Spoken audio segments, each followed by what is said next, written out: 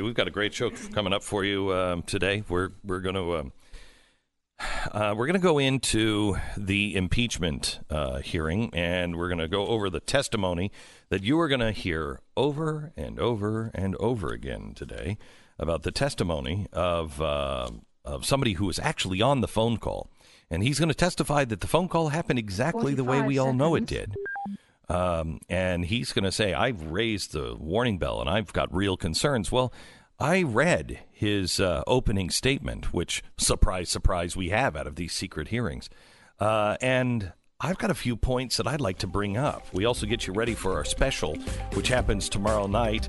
And I want to break down what the charges are on this president, what the real scenario is, and tell me how you might have a problem.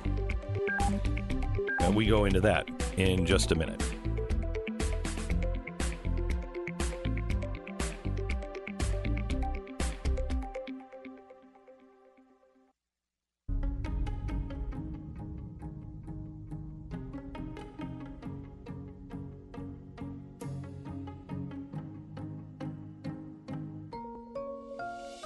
The fusion of entertainment and enlightenment. Hello, America. Welcome. It's the Glenn Beck program.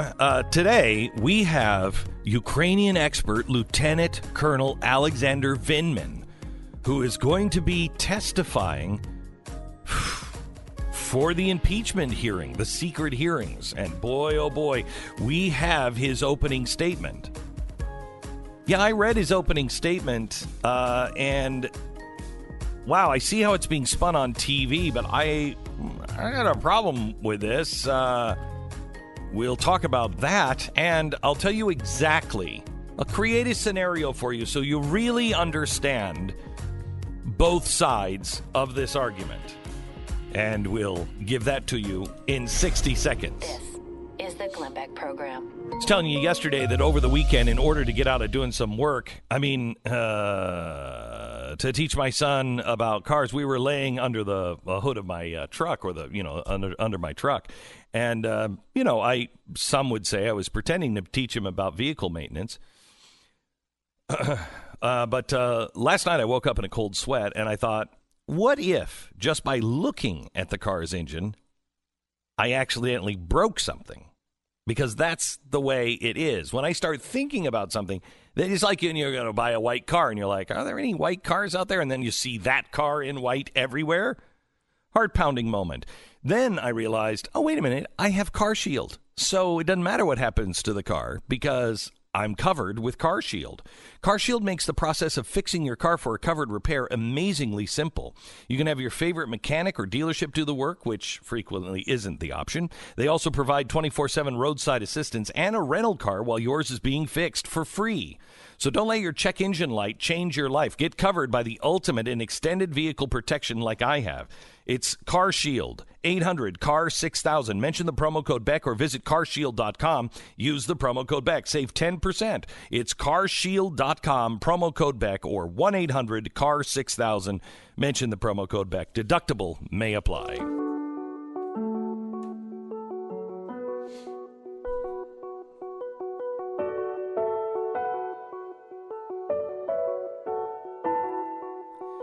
So Stu and I want to take you today and tomorrow through everything that's happening with the impeachment and kind of explain it to you. But I want you to understand both sides, and I want you to really understand what the left is claiming, and that is that Rudy Giuliani went over and met with a bunch of people. The former prosecutors, the two former, they're like the attorney general. Two of them, the one that Joe Biden fired and the one that said, oh, well, now we've got a really good guy. He met with both of them at the same time. And they both said exactly the same things to him. Now, they're saying that this is when Rudy Giuliani developed this conspiracy theory. And he took all of that information and he fed it to a really bad reporter. And this bad reporter started laying the seeds of conspiracies. And And there was a shadow government that started because of Rudy Giuliani. And then Trump gets on the phone call and he says, basically, I need you to make this true or I'm not going to pay you. That's, in a nutshell, what they are saying. Now, they also have this other story of 4 people that Rudy Giuliani was representing. They were corrupt. They gave money to Pete Sessions. Pete Sessions, of course, was corrupt. Then they wrote a check to a what do you call them? A super PAC for Donald Trump of almost $400,000. And so Donald Trump is corrupt. I don't know about that stuff. I don't know who those guys really were. I'm trusting the Justice Department on that particular part of the story. And if there's something bad in there, then everybody involved should go to jail, no matter, let the chips fall where they may. But don't confuse that with the main part of the narrative. And that is that Rudy Giuliani developed this conspiracy theory using these 2 former attorney generals or general prosecutors from the Ukraine, using their information to hijack our foreign policy against the wishes of our ambassador. And then Donald Trump said, you better do it or I'm not going to pay you any money. Now, the problem with this is there's too many people that are saying, yeah, well, he might have done this for Joe Biden. Right, Stu? Yeah. He might have done this. He might have had, Donald Trump was only doing this because he wanted Joe Biden. It's all political, right? There's no U.S. interest here. That's the main narrative driving this, correct, right? No U.S. interest. Trying to win an election, not trying to help the country. Okay. Well, that leaves out a couple of things. That timeline, and we're going to show this to you tomorrow, and then we're going to hook it up to the real timeline and show you how it all falls apart. That timeline that the Democrats are pursuing now on this impeachment is only picking up in 2018. So their entire timeline is only like 18 months. They say all this corruption happened in 18 months. Well, now that leaves out a lot of stuff. That leaves out the fact that the prosecutors were being blocked from going to the United States by the State Department and by the embassy and the ambassador in Ukraine. That shows that leaves out that they lost $7 billion of our money. Where did that go? There's massive corruption. And the alarm bells are ringing in Ukraine, and they're being blocked every step of the way. So let me not make this about Ukraine. Let me tell you a different story. Okay? One I think you could relate to a little better. Let's say that there is a bank. It's the Bank of the U.S. And we are the biggest investor in that bank. And so we have all of our money. You have all of your pension. You have your savings account, your checking account. You have it all in this one big bank. And everyone's telling you this is the safest bank. This is the greatest bank. Nobody is telling you that this bank just lost $8 billion of your money. Okay? And they're getting ready to put another $400 million into it. This is your money. You're going to put your salary into that bank, and no one has told you that they already lost much of your savings. Okay. Well, there's a crack security team put in by the last president of this bank. And this crack security team has had 2 leaders of this bank. And this security team has had 2 leaders of it, and both of them have said the same thing. The bank president is telling us to turn off the alarm system at night, and they're leaving the door open. And the bank president is letting some of your co-depositors in and they're just taking this money. And so they run it up the flagpole, and they tell the president of the bank, the alarm system is on, and some people are coming in the middle of the night and stealing all of this money. And the bank president says, that's ridiculous.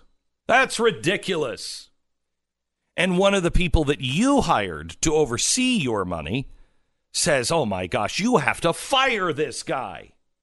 But the guy who's doing security says, but wait a minute, he's part of it, Mr. Bank President. The guy that's ridiculous. How could you possibly say I would be a part of this? I want to make sure all of that money is safe. You better fire him. You better fire that guy, Mr. Bank President. And so the bank president says, I'm going to do it. They're our biggest investors. I got to do it. You're fired. Now, other investors in this bank have other problems with this bank president. And they hold their shareholder meeting and they throw that bank president out and they get a new bank president. And there's a new guy that the shareholders said when, you got to fire this guy. I want you to hire this guy because this guy will get the job done. That guy comes in and he finds the same thing. Wait a minute. There are some investors coming in the middle of the night and taking the stuff, and the bank is leaving the bank vault open at night, and they turn off the alarm system. I got to get this to the shareholders. The shareholders have to know. How dare you? How dare you? So what happens? So that guy who was in charge of security reaches out to the last guy who was in charge of security and said, is this the stuff you were finding? And they both thought, yeah, right. The bank door is open and the alarm is off. Yeah, right. Okay, what do I do? Do I just bring it to the bank? No, last time I brought it to the bank president, he fired me. So you can't bring it to the bank president, and don't bring it to the board of directors because the board of directors are part of it. They're getting some of the money. We got to tell the shareholders. We have to tell the people who have their deposits in here.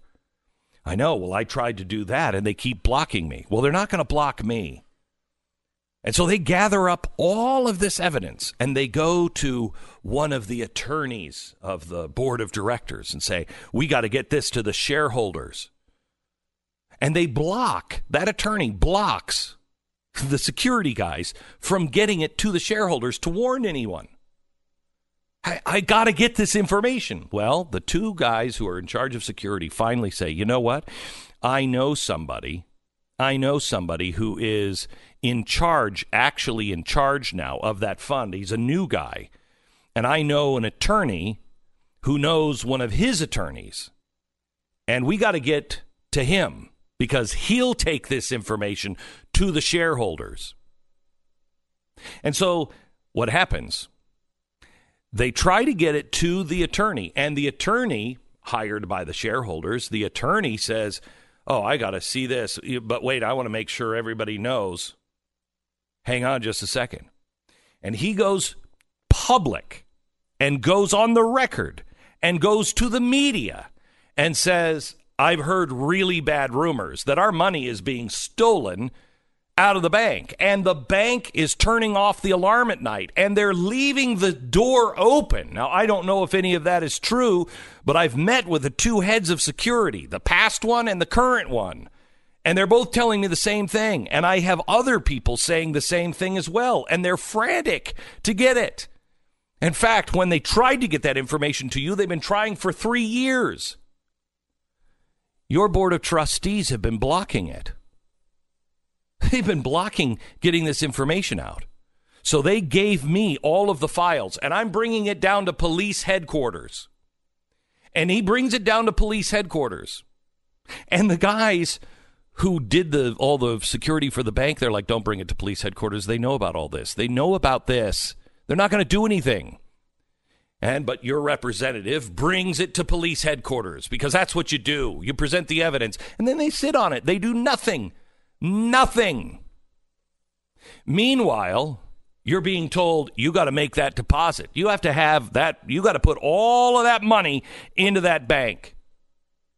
And your representative says, you know what? I'm only putting it in that bank if I get the bank president to say we're investigating all of these things, I want to know where the money went. I want to know who on the board of trustees is dirty. I want to know who was using our money. I want to know who turned off the alarm. I want to know who was responsible for keeping the vault door open at night. I want to know why you were fired. And when you announce that you are going to look into these things, because I want your ass on the record, you've already lost $7 billion of ours.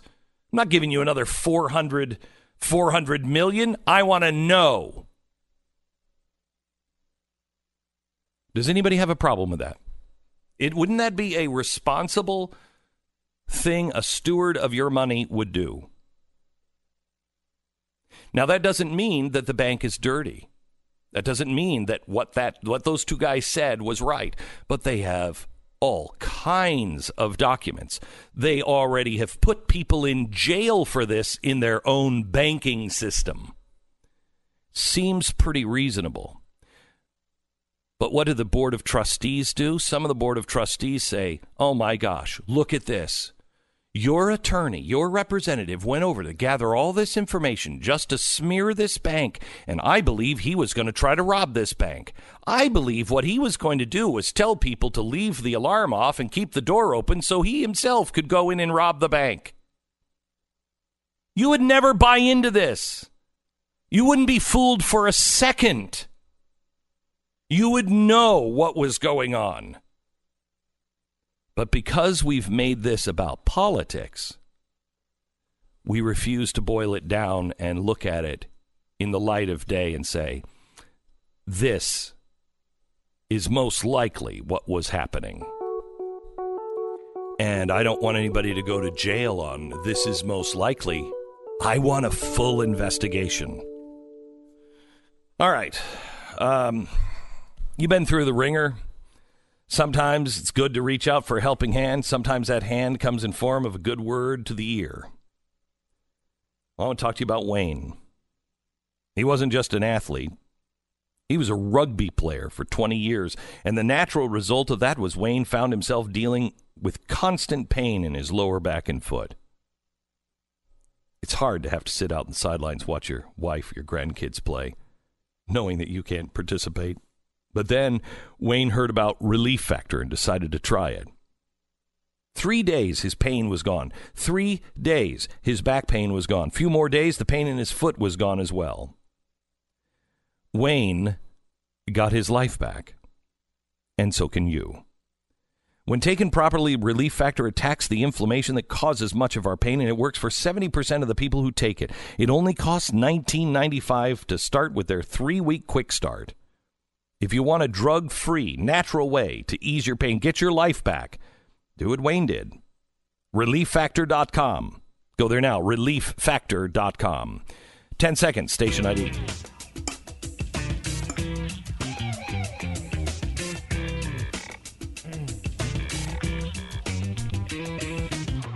Does that make sense, Stu? Does that analogy work? Yes, I think it does. I think it's a much better defense than the one the administration is offering right now. Which is what? Right. I mean, they're like, well, no quid pro quo. Oh, well, no, they're doing this behind closed doors. You know, like they're doing a lot of that sort of like, I don't know, the process stuff. I mean, the point here is that if you look at this and the media is doing this completely, they are assuming what you're saying is not true, that the motivation behind Donald Trump is that he just wanted to take out Joe Biden so he can win an election. It has nothing to do with the money. It has nothing to do with national interest. And if you assume that, well, yeah, it looks really bad. If you assume that maybe he had a responsibility to chase after $7 billion that's missing, it doesn't look quite as bad. So the issue here is, I think you can look at that and say, you know, the left is going to look at Donald Trump and say, I don't believe him, right? I don't think he cares about corruption. I don't think he cares about the U.S. interest. I think he cares about beating Joe Biden. Okay, and that's what the left is going to say. But what they're also going to say is, I think all the best intentions of Joe Biden in this situation. Of course, he was just following a national interest. It's like when you combine those two things together, well, of course deadly. You come out. right? Of course you come out with a terrible picture of Donald Trump. Let me say this. If we were talking about somebody who lost their house, it's 2009. They lost their house from, Freddie and Fannie. And Freddie and Fannie, we know they were the worst when it came to the housing crisis, countrywide. Okay. And they had put this person into a really bad situation. They took their house away. They knew that person didn't have a way of paying for it. They just screwed this person's life up, even though that person knew, well, I really shouldn't, but I'm trusting them. Their life is totally screwed up. Maybe their wife kills themselves because of it. Okay. Then that investor, that homeowner that was screwed over by the head of Countrywide, gets a gun and he shoots the head of Countrywide. Now, we might all say, well, I kind of understand how he felt, but we also say he shouldn't have done that. And so we go after the guy who shot the guy at Countrywide. But we also investigate Countrywide. We also don't look if somebody is if somebody is doing something illegal and somebody else does something out of emotion and reacts. Okay, let's get the guy who did emotion. That's fine.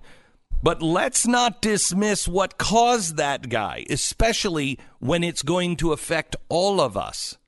See, what Donald Trump is saying is everything that they said I did, they were doing in Ukraine. And they're still doing it. And it's a danger to our security. They're bilking. Where did the $8 billion go?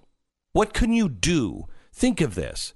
What can you do with a black $8 billion? A box that nobody knows that cash is in. What could you possibly do with it? Well, I think we better ask the State Department that question.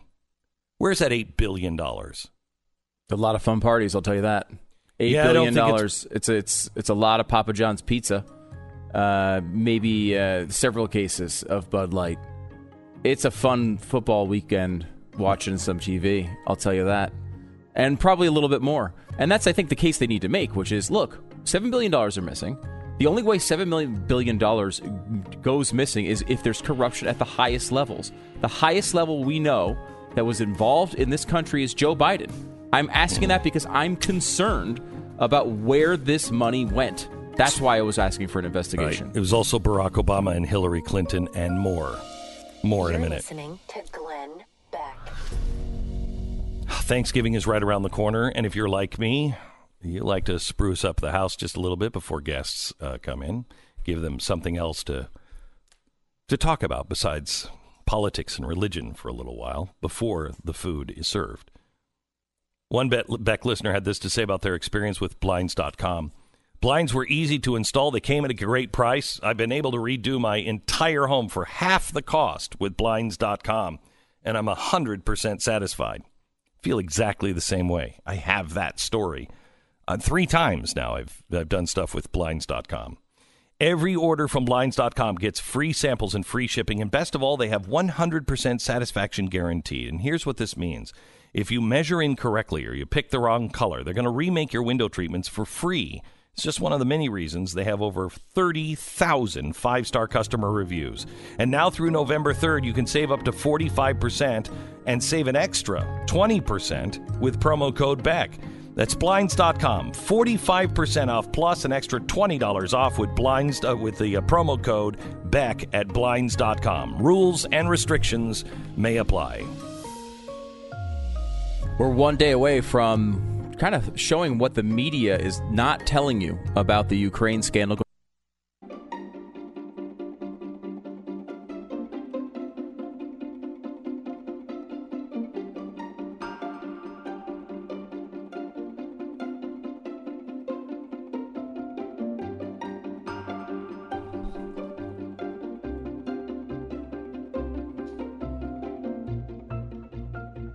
I'm going to give you the elevator pitch for the administration and all those who care about the impeachment and want a thorough investigation done. I'm going to give you the the elevator pitch. I'm going to give you 2 or 3 30-second elevator pitches coming up at the top of the hour. Does that mean you're gonna give me the Barry Manilow music, but it's gonna be by Ray Conniff?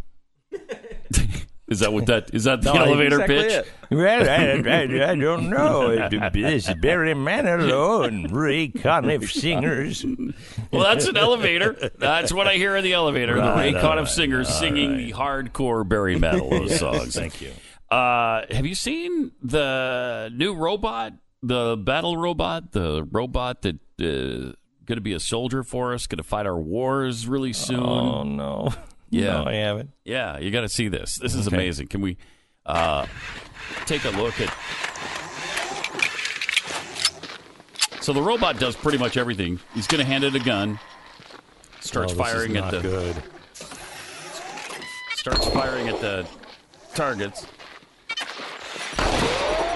Plus, they push it around while it's doing it. Just continues to do its thing. They hit it with a hockey stick. It still hits the target.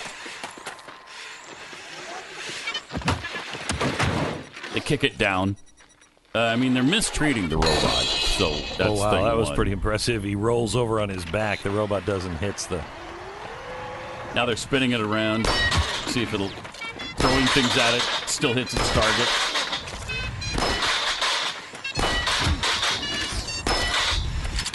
And it's pretty amazing. Then they give it a rifle. Jeez, they throw it a rifle. It trips over a barrel. It gets back up. This is like Westworld, man. I don't like this. Robot's laying there on the ground. Gets up. Now, a human steps in front of the target. Then it won't shoot. Then it starts shooting again. They kick it. They push it. They hit it. It still won't fire at the humans.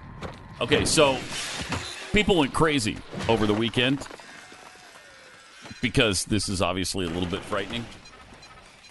A little bit? A little bit frightening. Yeah. It just doesn't happen to be real. That's this is CGI. Bosstown Dynamics. Yes, it's not Boston Dynamics. Thank goodness. The robot is really not real. But it doesn't it? Yeah. That's absolutely real. Really good CGI. However, my thing is, that's going to be real pretty soon. Yes, it is. We've seen the Boston Dynamics robots. Yeah. What are we, 5 years away from that? Maybe 10? No. It's coming. We're going to have to decide what we're really going to do when the technology exists. You think? Yes. You think? Yes. There is a group of scientists, leading AI scientists, who say have signed a global request. Do not teach AI to kill. Do not weaponize AI. And it's falling on deaf ears. Russia's doing it. China's doing it. We're doing it. Someone's going to do it, though. You can say all you want, don't teach it. And if Russia and China are doing it, don't we have to do it? Yeah, at some point, Dr. Evil is in a mountain, and he just decides to teach AI to do this, right? Right. DARPA is playing for second position. They know somebody's going to do it, and it'll be like Russia, and it'll just be dark. And so we're working for, and I think this is really good, we're working to be number 2, and they know it's going to take longer, but they have to try to figure out how to create something that will fight for us. Can we do that? Is that doable? I don't know. We're talking and about is it doable alien in life. Time? I don't know. Because it's good to have somebody else carry this load. Yeah, this really kind of kicked me into gear because that's really clear on how dangerous that will be when it's available. And it will be available soon. I mean, the real Boston Dynamics robots are doing a lot of that stuff. They're just not doing it with a gun now. I mean, they're jumping, they're doing 360s in the air, they're running around, they trip, they get back up again. I mean, they could do this. They could do this. Mm-hmm. Yeah, and this is a highly advanced idea of what looks like a person essentially walking around on 2 feet, but like something like a drone or something. I mean, they can't. That sort of thing you think would be easy. Something that's just flying in and doing these things. It's just a matter of figuring out what target they're going to take out. Well, think about a drone the size of a bee that could sting you and kill a person. So you just want to kill one person. Mm-hmm. You want to kill a head of state. Yeah, you just put poison in it. Just put poison in the bee stinger, and it's a little teeny drone, and it knows exactly who and just stings that person, and they're dead, and then flies away, and there's no evidence. I'm sure Russia's not thinking of it doing that. No. Considering they've actually done these things, except they just have people walk up with an umbrella and just stuff it in your eye. I'm flying away now. And they'll even do that in other countries. They don't care. They don't care. Right. So with that kind of enemy, don't you have to be combating that and with the same kind of technology? I don't know if you could wait to be second. I don't know if you can not create that kind of technology. Well, I think, and I don't know this, but I think the government is leading a Manhattan Project themselves with DARPA, I think. On AI? Yeah. You have to believe they are. I hope you have so. to. They know whoever gets this rules the world for a short period of time. Now, I was told this weekend, and I don't know how true this is, but I was told this weekend that we already have general intelligence, and it is hooked online. I don't know if I believe that. It came from a pretty good source, but again, you don't know for sure. And this is basically general intelligence is like step 2 of 3. Yeah, right? First we already have artificial intelligence. Right. Artificial intelligence, basic stuff. You're dealing with that all the time. Correct. Yeah. And it can do one thing really, really well. The next step is to get that one program to do, a bunch of different things. 1,000 different things. We can do thousands of things as an intelligent being. We can read a book. We can. Well, some of us can fix a car. None of us can, but, we can do all kinds of things. And the artificial intelligence is only qualified to do one. So the next step is to get artificial general intelligence where it can do a whole myriad of things like a human being. You don't want that one connected online because the step between AGI, artificial general intelligence, and ASI, artificial superintelligence, where it can do many things, if not all things, much better than any mind or all of our minds if we were in a Borg situation and all thinking alike. It's still superior to that. And that comes from being connected and being able to have access to everything. And once it also has access, it is in every chip that is connected to the internet. So you can never get rid of it or kill it. And we have Google telling us that they've come up with this quantum technology, too, where the latest thing they said was that their quantum technology will solve a problem that a normal supercomputer takes 10,000 years to solve. Okay, IBM said that's not true. 2 minutes and 20 seconds. Yeah, IBM said that they could do it in 200 seconds. The same thing, so they say that's not quantum computing. It might have used a quantum computer to do it, but they said we have have computers that can do the same thing in 200 seconds or 2.5 10,000 years. Yeah. They said it's. I thought it was 2 years. I thought that what they said was we can do it in 2.5 years, not 10,000 years. Isn't that what they said? No, I don't think so. I don't know. I thought it was like 2.5 minutes.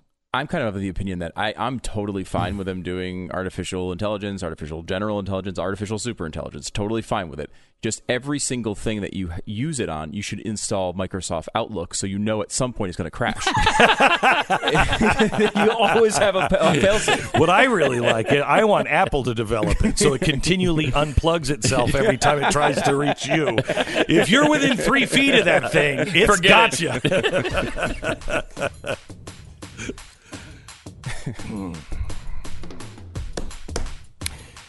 All right, welcome to the program. Glad you're here. It is Tuesday. Tomorrow is our big special, and I'm a little nervous about it, and I want to talk to you why and tell you why coming up in about 15 minutes from now. Stick with us.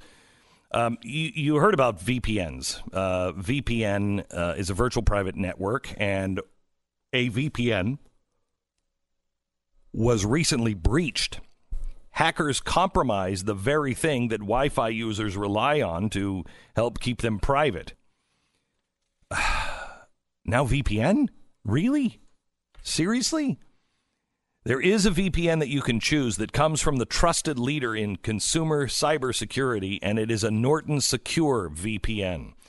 This VPN uses bank-grade encryption to help block hackers from stealing the information you send and receive over Wi-Fi. This is going to take probably quantum computing to be able to get in with a bank-grade encryption.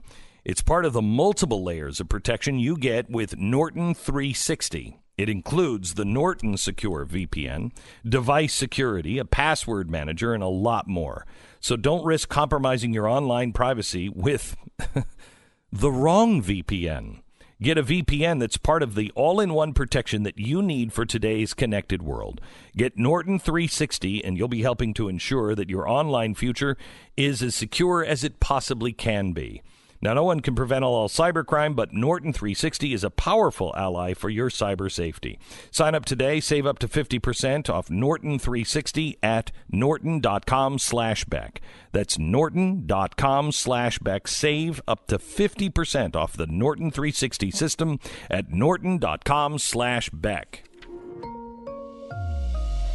This is the Glenn Beck Program.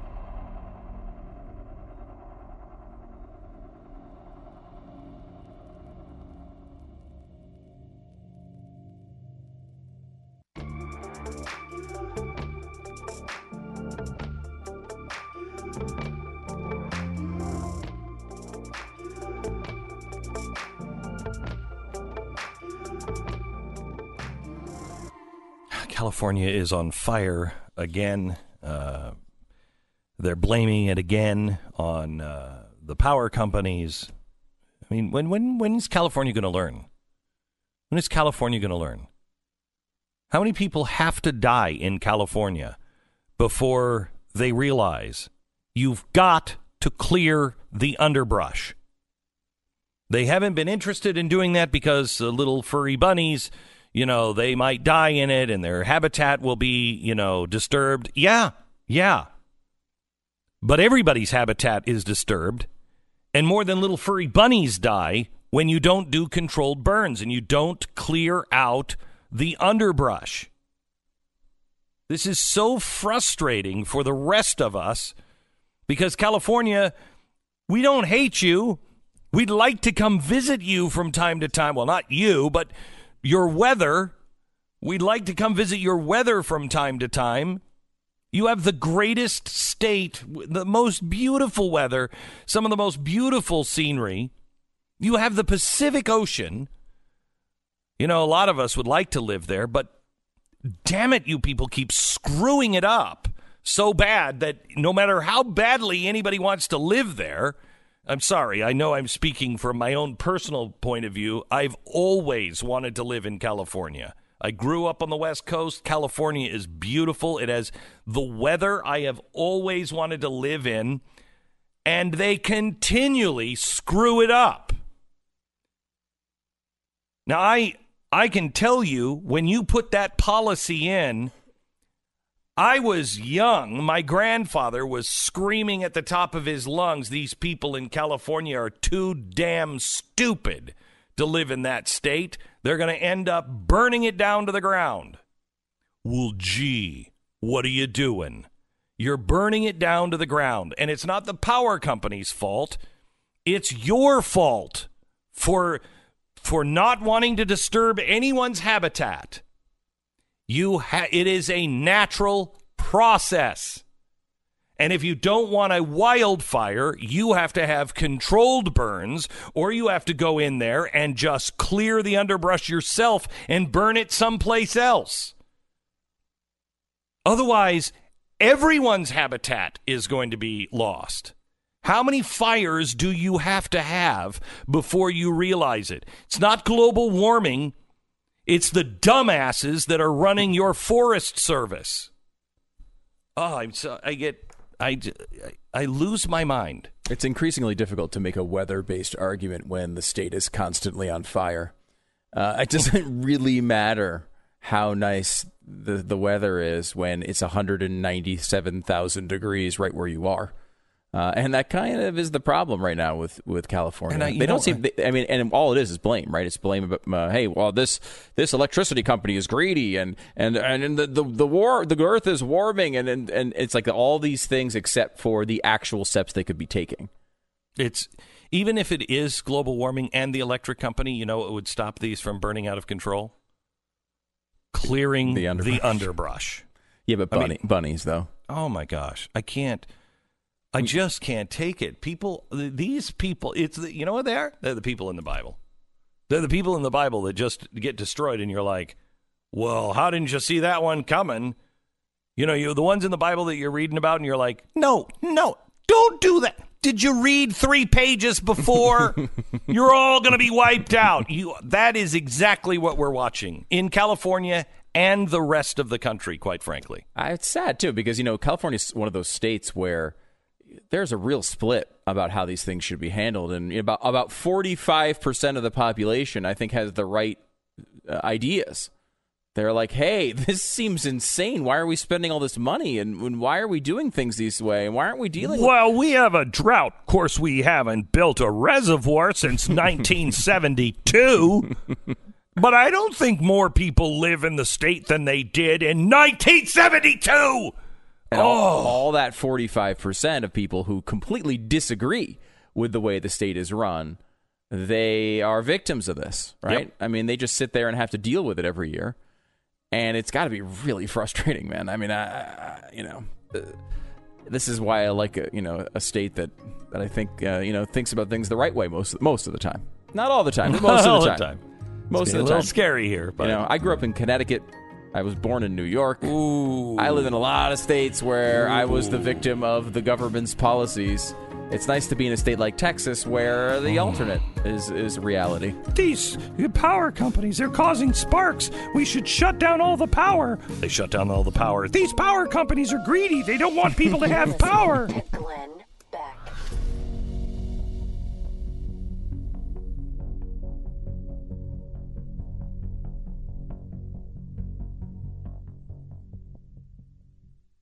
We are going to talk a little bit about impeachment and what testimony is coming your way today and what it all means. I'm going to give you some elevator pitches and a preview into the future. We'll do that coming up in a second. First, is a large chunk of your monthly budget going towards credit card bills? If so, you are not alone, and you're not stuck with it either. Here's the secret. American Financing. They can consolidate that debt with the lowest interest rate possible. It's a mortgage refi. Mortgage rates are at the lowest they've been in over a year. And credit cards, they charge double interest rates now, double-digit interest rates. With American Financing, you're going to get straightforward and an effortless mortgage experience. A 10-minute phone call really is all it's going to take. And they'll put your needs first. It's a simple conversation around a better loan program that can save you anywhere $500 to $1,000 every single month. You're working with people that work for you, not for the banks. So what are you waiting for? Call right now or visit AmericanFinancing.net. That's AmericanFinancing.net or call 800-906-2440. AmericanFinancing.net.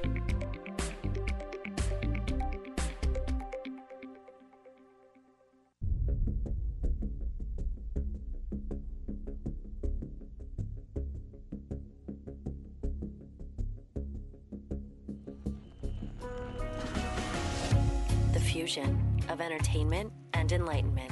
This is the Glenn Beck Program. Chuck Schumer is on the floor of the Senate right now, crying that he wasn't briefed about the mission to kill al-Baghdadi. It's funny because a lot of people are kind of upset that they're not getting the brief, in advance on what's being said in the skiff about impeachment. But I digress. I want to talk to you about what has been released prior to testimony today by an expert, Lieutenant Colonel Alexander Vindman.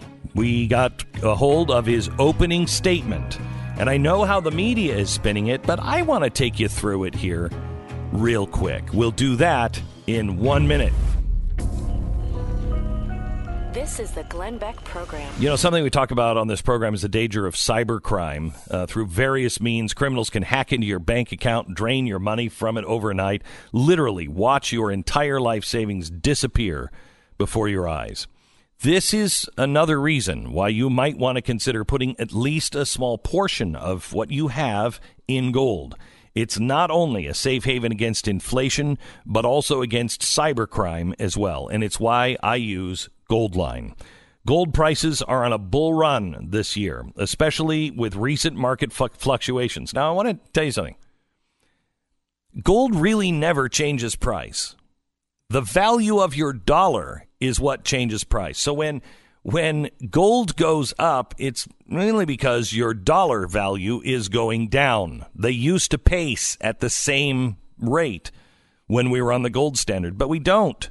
So your money is becoming worth less and less and less until eventually it's worthless. Now, I have heard from so many people who say, Glenn, I don't have the money to invest in gold. Well, I've talked to the people at Goldline, and I asked them to develop a program especially for you. If you don't think you can afford it, they started something called their accumulation special. For as little as $100 a month, you can put that $100 away and buy $100 worth of gold, and they will send it to you, as you accumulate the gold. I think things are going to get bad, but I always think that. You have to be prepared. Please call Goldline, 866-GOLDLINE, 1-866-GOLDLINE. Read their important risk information. Find out if buying gold or silver is right for you. If you think you can't afford it, ask about their accumulation special, where you can get started as $100 a month. 866-GOLDLINE, 1-866-GOLDLINE or goldline.com.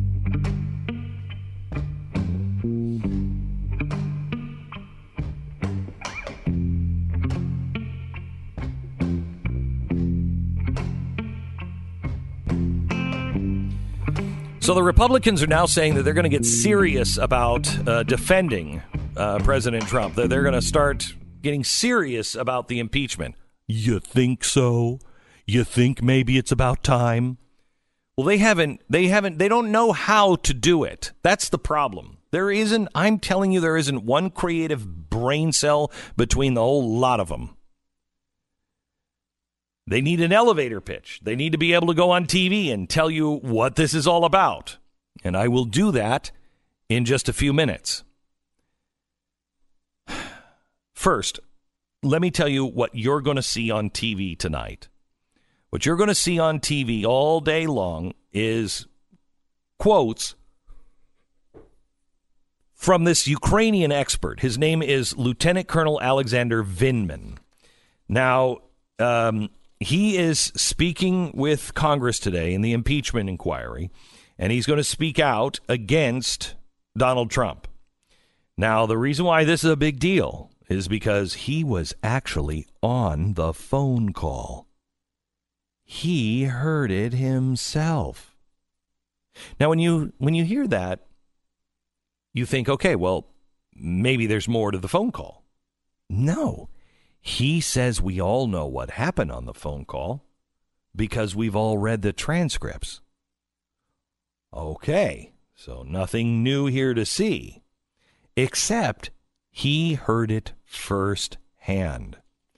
Now, in his opening statement, I want to give you a couple of things. Since 2008, I've been a foreign area officer specializing in Eurasia. I've served in the United States embassies in Kyiv, Ukraine, Moscow, Russia.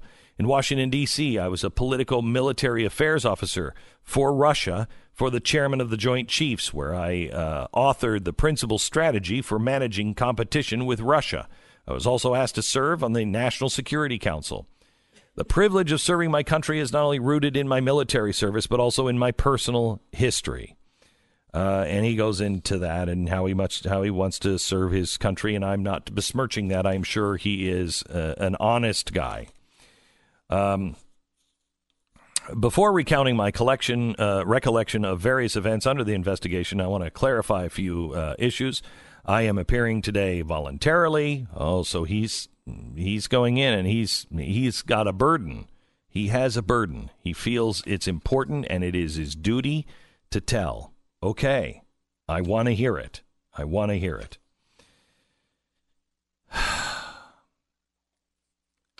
What he says are that are going to be pulled out is that he was on the phone call, and he said the phone call was not good.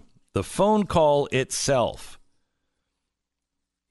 Trump called the elected president of Ukraine, elected in a landslide victory. President Zelensky was seen as a unifying figure within the country. He was the first candidate to win a majority in every region of the country, breaking the claims that Ukraine would be subject to perpetual divide between Ukrainian and Russian-speaking populations. President Zelensky ran on a platform of unity, reform, and anti-corruption, which resonated with the entire country. In support of U.S. policy objectives to support Ukrainian sovereignty, President Trump called President Zelensky, and I was one of the several staff officers who listened to the call. The call was positive, and the president expressed his desire to work with President Zelensky and extended an invitation to visit the White House.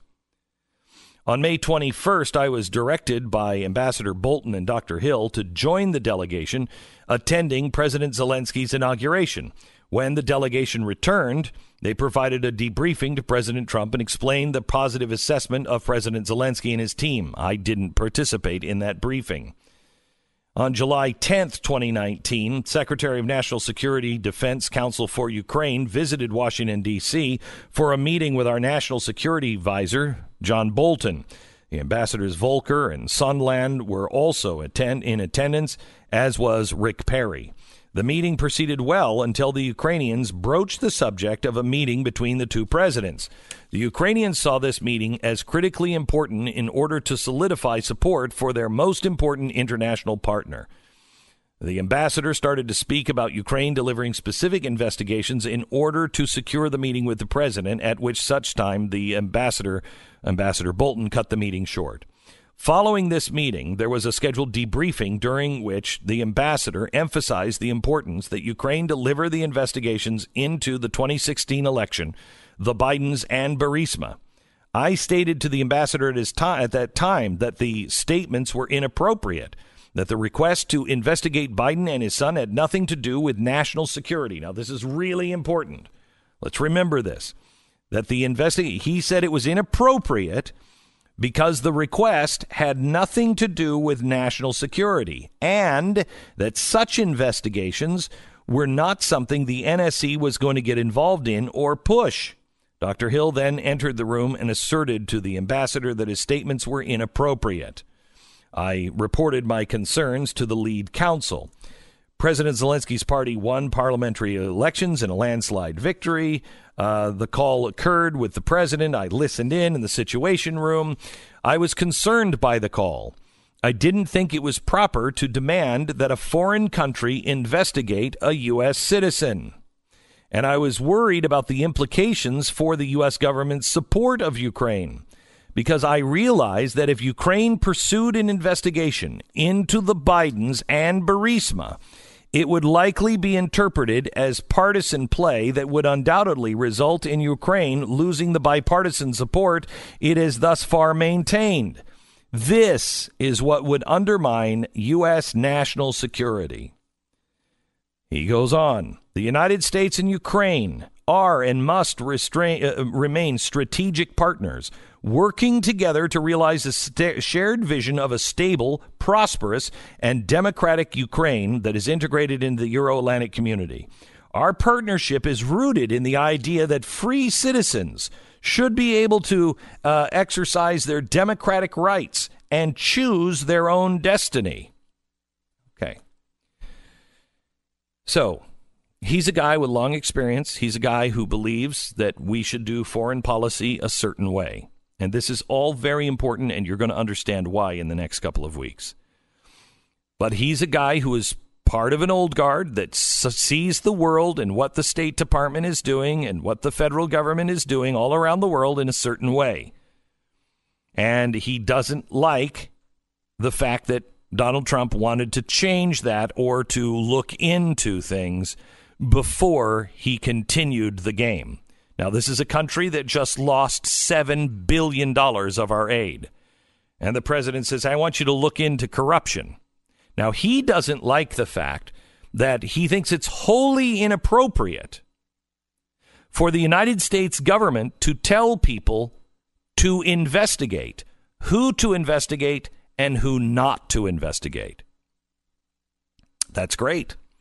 If that charge was only made about Donald Trump, it doesn't work, because if you want to make that charge against Donald Trump, you must make it about the State Department and the Hillary and Obama administration. Because when they were in, they told Ukraine exactly not only what to investigate, but how to investigate. They told them that they had to start a national bureau of anti-corruption. That bureau, by the way, the guy that we wanted them to appoint, we helped them put this whole thing together. That guy was charged with interference in our elections, not by us, but by the Ukrainians. He was in charge of anti-corruption. We had them build it to our specifications. Then we told them what they could and couldn't investigate. We told them that their head prosecutor had to be fired because we didn't like them. So wait, you suddenly have a problem with the President of the United States inserting himself? And you'll notice what his problem is. His problem is that it would lose the bipartisan support of Congress, that it would be viewed as an attack on the Democrats. Well, what about all of the charges that this is what the Democrats were doing to the Republicans? Do we just disregard that? The president wants to know what happened in 2016 and 2014.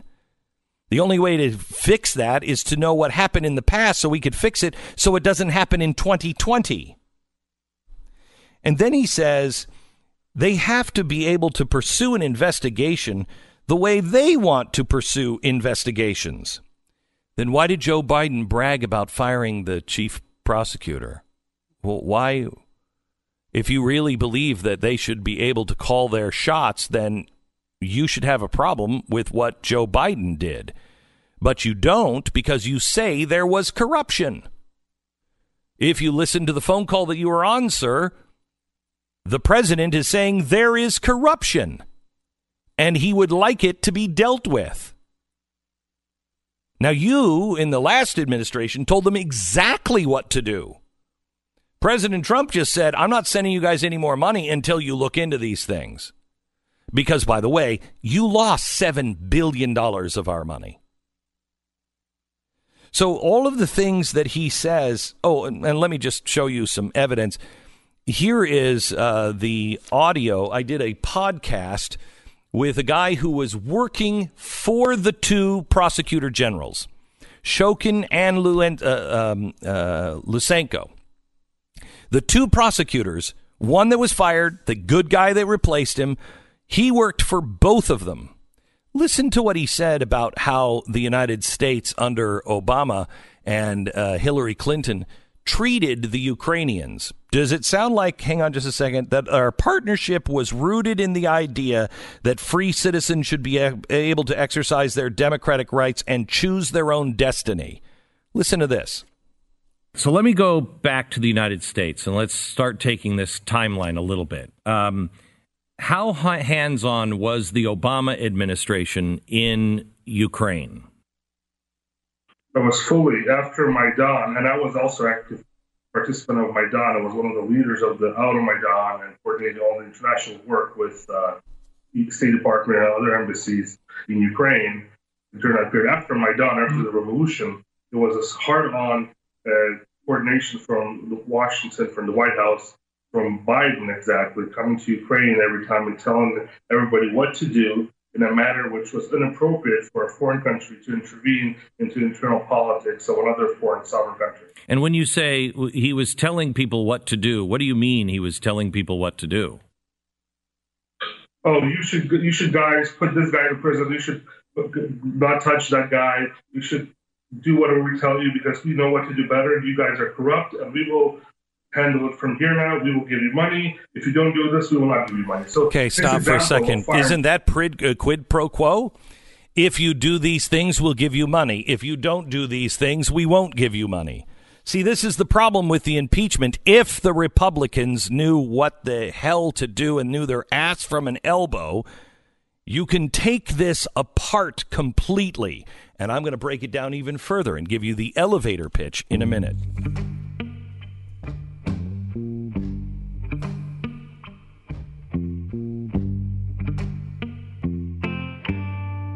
I want to talk to you about the U.S. Concealed Carry Association. Unless you have $57,000 just laying around that you don't care what happens to, I wouldn't discharge your firearm, even when your family is in jeopardy. Now, if you put a price on your family and it's higher than $57,000, then go ahead and discharge it. But you're going to spend that $57,000 at least. That's what it costs to defend yourself if you have to discharge your firearm against somebody who broke into your house. When you join the U.S. Concealed Carry Association, you're going to get instant access to industry-leading self-defense education, training, and legal protection. Plus, right now, they're giving a chance to just introduce themselves to you. They're giving you a chance to win up to 17 guns free every day this month. All you have to do is text the word Glenn to the number 87222 and claim your free entries to win. 100% secure. Confirmation text is going to be sent. But you're going to want to hurry because this ends on Thursday, Halloween this Thursday. Text GLENN right now to the number 87222.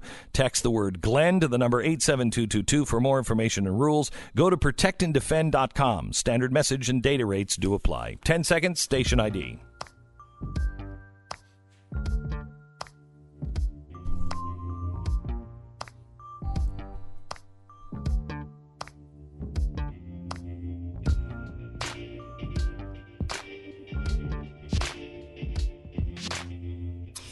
All right, so here's the elevator pitch.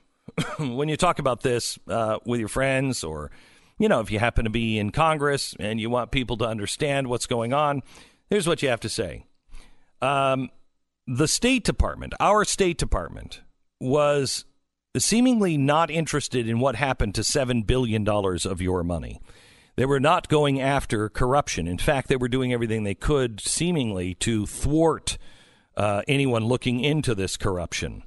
Not giving $400 million until they tell us exactly what's going on and they're going to do an investigation into all of this. Is that unreasonable? Well, it was about the election and Joe Biden. Okay, all right. Is it in our national interest to find out if Russia was working with Donald Trump? Of course. Okay. Is it in our national interest to find out if Ukraine was working with Hillary Clinton and the DNC? Because we can't ensure the 2020 election if we don't know what happened in 2016 in Russia and the Ukraine and all around the world. Now, we've spent millions to investigate Donald Trump, and quite honestly, I would have taken it if they found out he was colluding with Russia. I would have been for impeachment. Do you think it's actually worth some time to find out, especially with all of the evidence that we have? All of the people that are on record legally in court, 2 people were convicted of trying to affect our election in 2016. Don't you think we should look into that? Because we just spent almost 3 years looking into what happened in Russia. Why do you not care about what happened in Ukraine? Well, I don't want them to interfere with an election. You're right, I don't. I don't want us to interfere and tell another country what to do.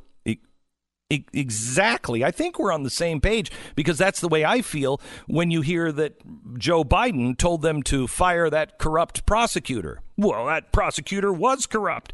Was he? Because he had all kinds of information that he was trying to get to our DOJ to show that there was interference in our election, that there was theft of our money. He was trying to get that information to our DOJ, but our ambassador was blocking it, as was the State Department.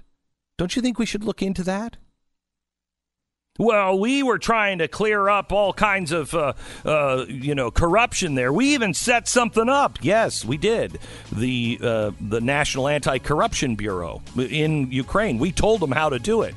And by the way, that guy, the guy who headed that up, he went to jail. So, don't you think that we should look into these things? Because there might be more to this story. There's your elevator pitch. There's your elevator pitch. Congress, get your head out of your butt and start using it. You're listening to Glenn Beck. All right. Now, if you pull your head out of your butt, you might want to wash first and then lay your head down on a pillow for a good night's sleep. Use MyPillow. Not my pillow, but you can get one just like mine. MyPillow. Once you try it, I don't think you're ever going to go back. Right now, you'll get great discounts on all MyPillow products if you go to MyPillow.com right now and click on new radio listener specials. You're going to see some amazing offers, including their buy one, get one free. So you buy one pillow, you get the other one free, but you have to use the promo code BECK. And by the way, when you go to new listener specials, make sure you use the promo code BECK because you're going to get extra discounts on them. All MyPillow products come with a 60-day money-back guarantee and a 10-year warranty. And if you order a copy of Mike Lindell's new book, you're going to get the entire order shipped for free. Just go to MyPillow.com, click on the new radio listener specials, get deep discounts on all MyPillow products, including buy one pillow and get the next one free. Enter the promo code BECK. Call 800-966-3117 for great radio specials. Promo code BECK, MyPillow.com.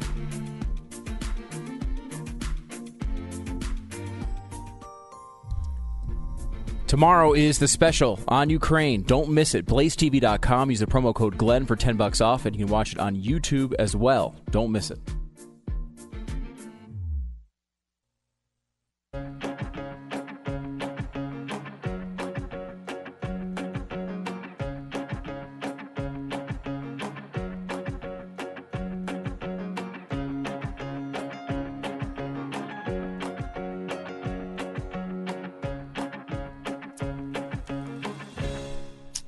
Welcome to the program. Glad you're here. Just gave the elevator pitch, which I think is very, very clear that the Republicans need to start using.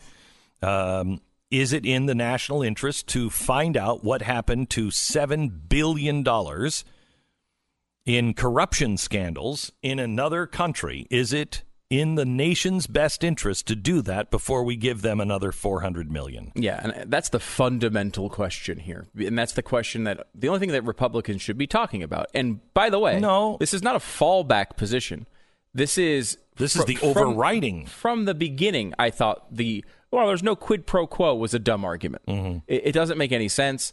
Like they're of course going to have, they already have multiple people saying it was. You can definitely take it that way on the call, but whatever, it doesn't matter. We know, and I made this point at the beginning, we have Joe Biden on tape in the middle of a quid pro quo. He says, I will not give you $1 billion unless you fire this person. Because that is the most clear quid pro quo possible. He's bragging about it on stage. Because Obama, Hillary, and Biden all thought that there was corruption in Ukraine. Exactly. They thought that was important. They thought that was important. Mm-hmm. So Donald Trump thinks there's corruption in Ukraine and says, we're not going to give you any of the money unless you look into this corruption. And that's why that case needs to be made that way. It needs to be made Correct. As to if you believe it is really important for U.S. policy to investigate this thing, and we've made the case, I think, well over the past month or so, that it is in U.S. interest to do this. You have to make that case to the American people. Stop talking about whether they're interviewing people in secret. Like, that is like a ninth string argument here. You have to make the case that this is within the American interest. And to this point, Glenn. Wait. The second part of national interest is the election.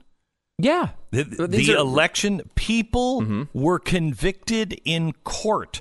Ukrainians were convicted for meddling in the U.S. elections to help Hillary Clinton. One of them is on tape describing how he did it and collusion. Yes. Okay. So all of this, if it was important to find out in Russia, it is just as important to find out if it was in Ukraine. Right. I agree with that. So if there was let me give you a fake scenario here. Okay. Rudy Giuliani, he's out at a steakhouse in Slovenia. And because this is what Rudy does, he's rocking a porterhouse in Slovenia, right? And he's sitting down there, and he looks across the table, and he sees Melania Trump sitting with some Ukrainian dude, and they don't know who it is, and they're sitting a little too close, and maybe their hands touch in a way that makes Rudy feel a little uneasy. So he goes back and he says, "Hey, I saw Melania with some Ukrainian dude. I just want to let you know." And Donald Trump calls up the Ukrainian president and he says, "You know what? I think my wife might be cheating on me. Abuse of power. I will not give you that $1 billion unless you investigate him and put him in prison." Abuse of power. He should be impeached. We would all agree on this, right? Because it's not in the national interest for him to chase down an affair with his wife. Now, may I make one change to that? Yes. Rudy Giuliani is hearing about this terror ring in Ukraine, okay, full of terrorists. And one of the guys they're looking at happens to be the guy he sees in the booth next to Melania. Melania doesn't know this. She's just been, swept off her feet by this new guy with better hair. Is that possible? Not possible. So she's swept off her feet. Now that enrages the president. And the president then calls and says, "I want you to investigate this guy, and I want you to investigate this whole terror ring, or I'm not giving you a dime." This is what's happening because the Democrats are saying, forget about the terror ring. Forget about that. He just did quid pro quo because he wanted to find out how this guy got to Melania and he wants his wife back. No, that may also be a driving factor in his life. Yes. And it may be very important. But the guy that she's with is in a terrorist ring that we've been trying to figure out how the whole thing is involved and how it's all structured in Ukraine. Yes. So what you're saying is personal and national interests align in this case. In this case. Right? And that's what would be our case with Joe Biden and all this corruption in Ukraine. Let me give you another example of this. Hang on just a second. I want to take that apart here a bit. Joe Biden says, you can't look into my son. He did nothing wrong. Well, yes, he did. Even the appearance of impropriety is an ethics violation for a government employee. Exactly right. So the appearance is there. So Joe Biden, you did do something wrong. But he says, my son did nothing wrong, yada, yada, yada, yada. All right. Now, firing that guy, firing Shokin, the prosecutor general, might be because Joe Biden and the Obamas believe he is not putting in jail the right people, and he's off on a harebrained scheme of Burisma has something to do with it. Well, Joe Biden's interests collide with our national interests. Now, I don't happen to believe calling someone off of Burisma, in our scenario, it is, hey, there's corruption here. Oh, and it might also help me at the same time. Well, I want you to look at this corruption. This is, my son works there, and I don't want you looking at that corruption. That's a difference. That's a difference. Our national interests would be, there's claims that they were losing $1.8 billion of ours. Burisma lost $1.8 billion. Our interest to find out what the hell happened. In Biden's case, it would be, look, I want to find out what happened with that. I'm not doing it to protect my son. Right. But you know what? It happens to protect my son, and that's great. It aligns in interest, but I'm doing it for reason A. And the media believes that with Biden, and they don't believe it with Trump. And that's the entire situation we're talking about here. That's it. Let me give you another example of this. Let's just say there was a president of the Democratic Party named Barack Obama. This is a theoretical point. Okay. I just want you to see if you could can put you your pick another name, or that's a strange name. It's just a strange name. Americans would never vote for a guy like that. If we've got the last name's one letter off of Osama bin Laden. Right. The middle name is Hussein. There's no way they'd elect that guy. They're a racist country. Correct. So let's say the President Barack Obama believed that Russians were trying to infiltrate our election process with the person who was his Secretary of State running against some other real estate guy. Let's just say this was happening. And let's just say they had a low-level campaign worker for the real estate guy that they think was the way the Russians were trying to get in contact with him. Let's just call him Carter Page. Just off the top. I was going to come up with an example of another name. Yeah, but they Carter Page. But they had already investigated that guy. And they had looked at him a long time ago. They said there's nothing to that. He seemed to be low level. But you know what? They decided to look into him a little bit more. Now, you could make the argument, and they did, that they believed this was going on, and the Russians were approaching Carter Page, and that was a significant national interest. However, it's difficult to deny that getting an insight to the opposing campaign also aligned with your personal interests. But again, the media believes Barack Obama is completely pure, and they believe Donald Trump is completely impure. And so when you see it through that prism, of course you want impeachment. So tomorrow night on Blaze, blazetv.com, also on my Facebook page, my YouTube page, I want you to watch part 2 of our special, because what we've just told you is clear. It's very, very clear. Now, you have to have evidence to back that up. We've shown you the evidence on the blackboard, but we haven't talked about the case against Donald Trump. We haven't really explained what their case is. And once you look at their case and you see how, without tying it to, I don't know, a year, 2, 3, 4, even 5 years in the past, it doesn't work. You're introducing characters that are involved in something else here in Ukraine. And so you're just cherry picking a time and a point of view. And we can't be in the business of cherry picking times and point of views. We want to look for the truth. So we're going to show you that tonight, and we're going to show you how the media, tomorrow night, and the media, how they are spinning, not even spinning, how they are lying to you. They are absolutely 100% guarantee lies.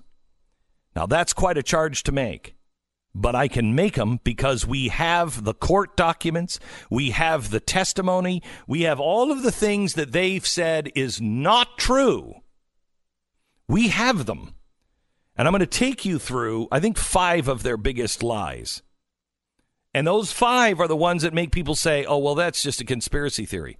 But once you understand how the media has lied to you, you'll know the truth. And I urge people from Congress to watch and learn, because I don't know what your defense is. I don't know how you're doing this, but you are like a nursery school group. I thought most of you people were lawyers. God help us if I ever need a lawyer. I'm not going to any of you clowns. That's tomorrow. Make sure you join us, blazetv.com/Glenn, blazetv.com/Glenn. If you sign up, you'll get 10% off when you sign up for a year if you use the promo code Glenn. That's blazetv.com/Glenn, promo code Glenn. That happens tomorrow at 8 p.m. Eastern. That's 8 p.m. Eastern. Make sure you join us.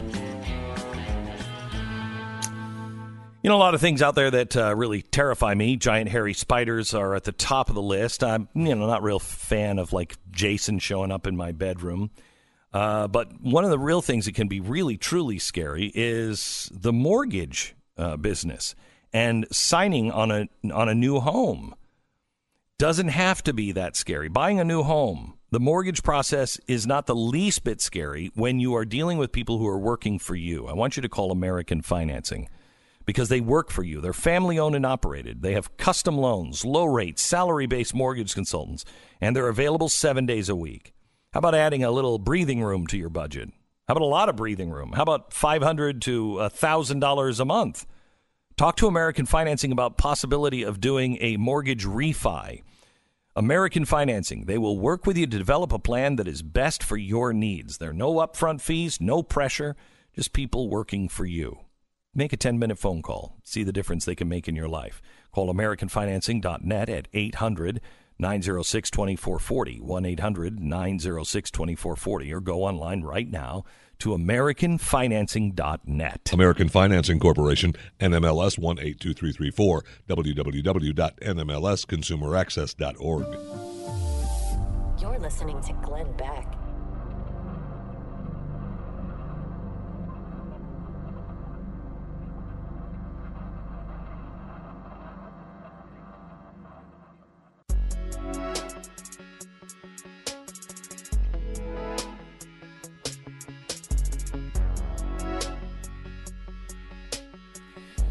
Let me give you a story that I think puts a very fine point on why Americans are so sick of all of this.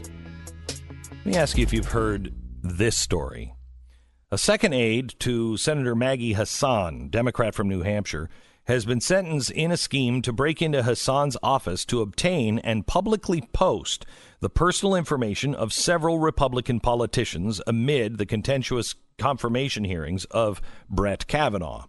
The 24-year-old aide, Samantha DeForest Davis, was sentenced to 2 years of supervised probation with 200 hours of community service and a suspended sentence of 180 days in prison. She was told she needed to stay away from Hassan's office and current and former staff.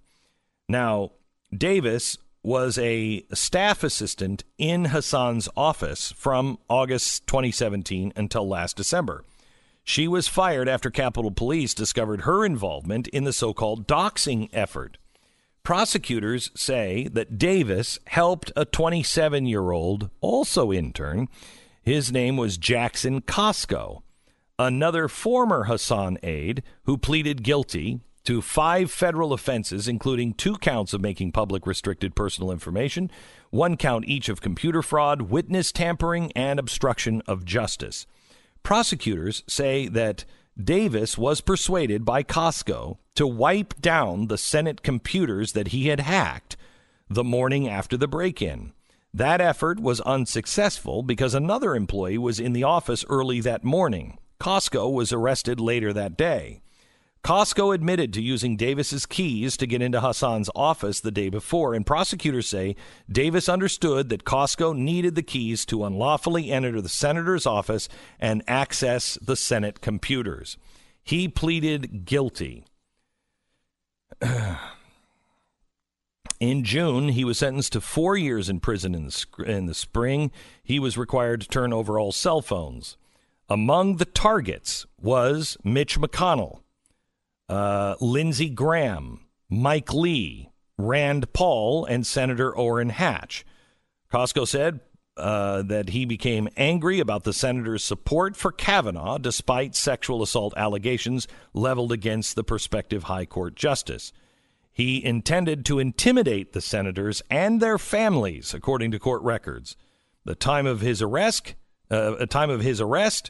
Costco was working in the office of Sheila Jackson Lee. Now,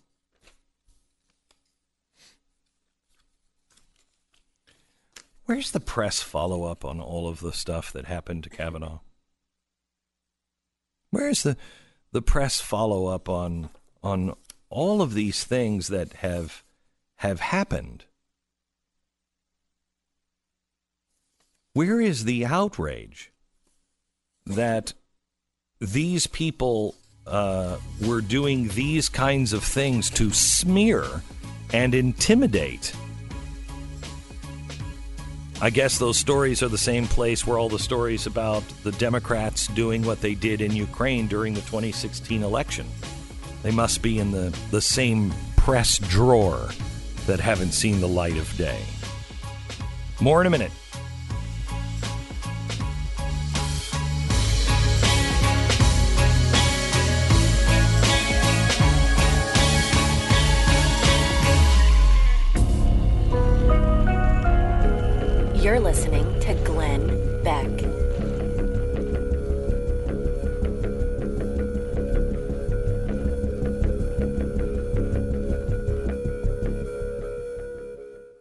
want to tell you about our spotlight sponsor. It's realestateagentsitrust.com. Real estate agents, we have about 1,000 active agents all across the country, and they are the best of the best. They are the people in your area that have the best track record.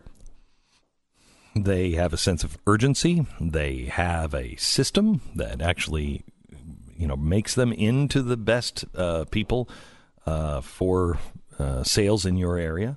They know how to price the house, whether you're buying or you're selling. This isn't a sponsor that I recommend. This is my team. This is my team. This is my group of people that go out and find the best real estate agents for you. And if we don't have somebody in your area that can sell your house that is on our team, we won't recommend one. Get moving now with realestateagentsitrust.com. Realestateagentsitrust.com. Last hour of the broadcast. It's a good hour of the broadcast as well. Coming up. 15 seconds.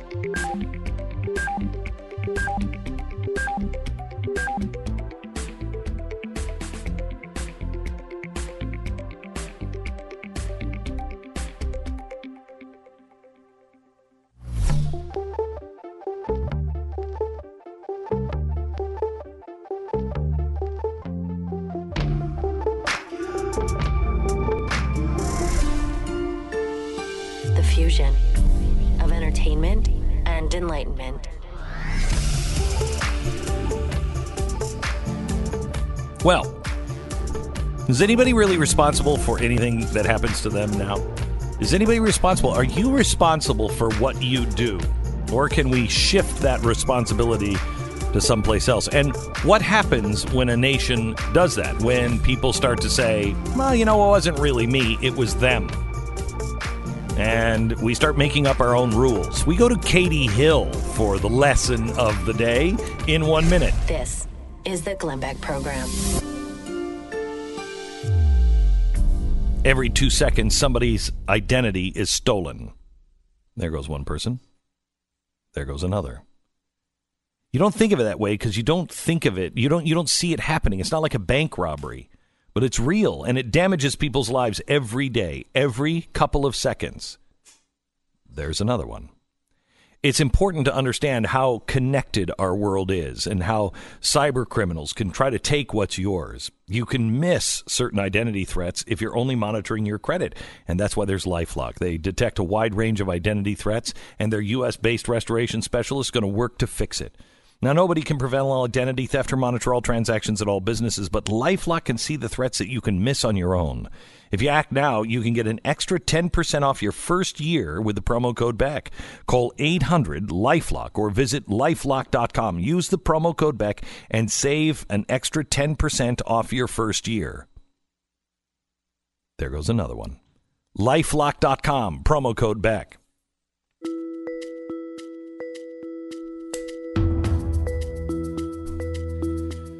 Oh, I can't take the Katie Hill stuff. This is the woman from California who is now just being persecuted.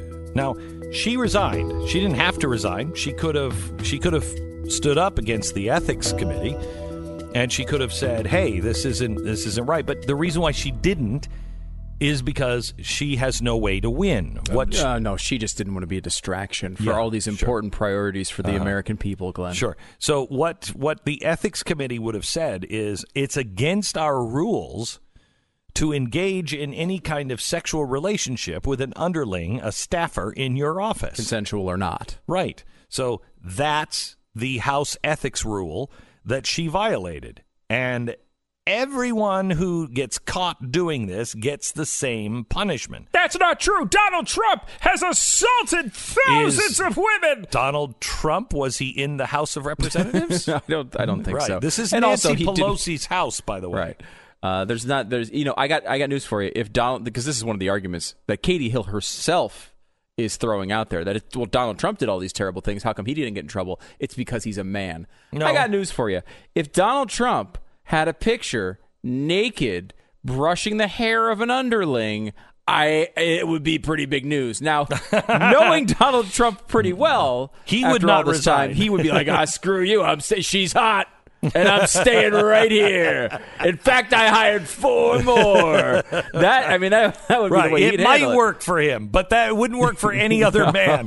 Donald Trump just has some mojo going on for him that we honestly, science will never be able to solve how he does it. But he probably would do that, and he might get away with it. And plenty of, look at one of the people running against him in the Republican primary. Mark Sanford had an incredibly promising career in the Republican Party and was caught cheating, and then thrown out of office, and then and wound up losing a congressional seat later on. We've had how many Republicans?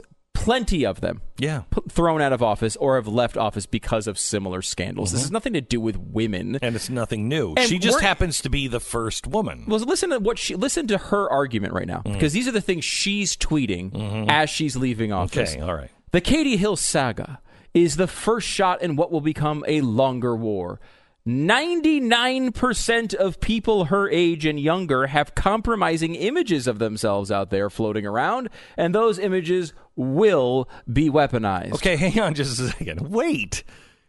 It's not the compromising image that got her to quit. It was the fact that she was violating the House rules of having sex with a staffer. And she had several relationships with staffers.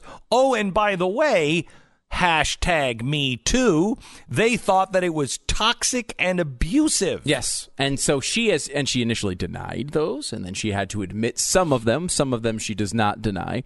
And some of them she still continually does deny to this day and blames it on her abusive husband. Now, I don't know who her husband is. He may be a terrible human being. He may be horrible. And, it seems like at least reportedly, he's the one leaking these photos to media sources.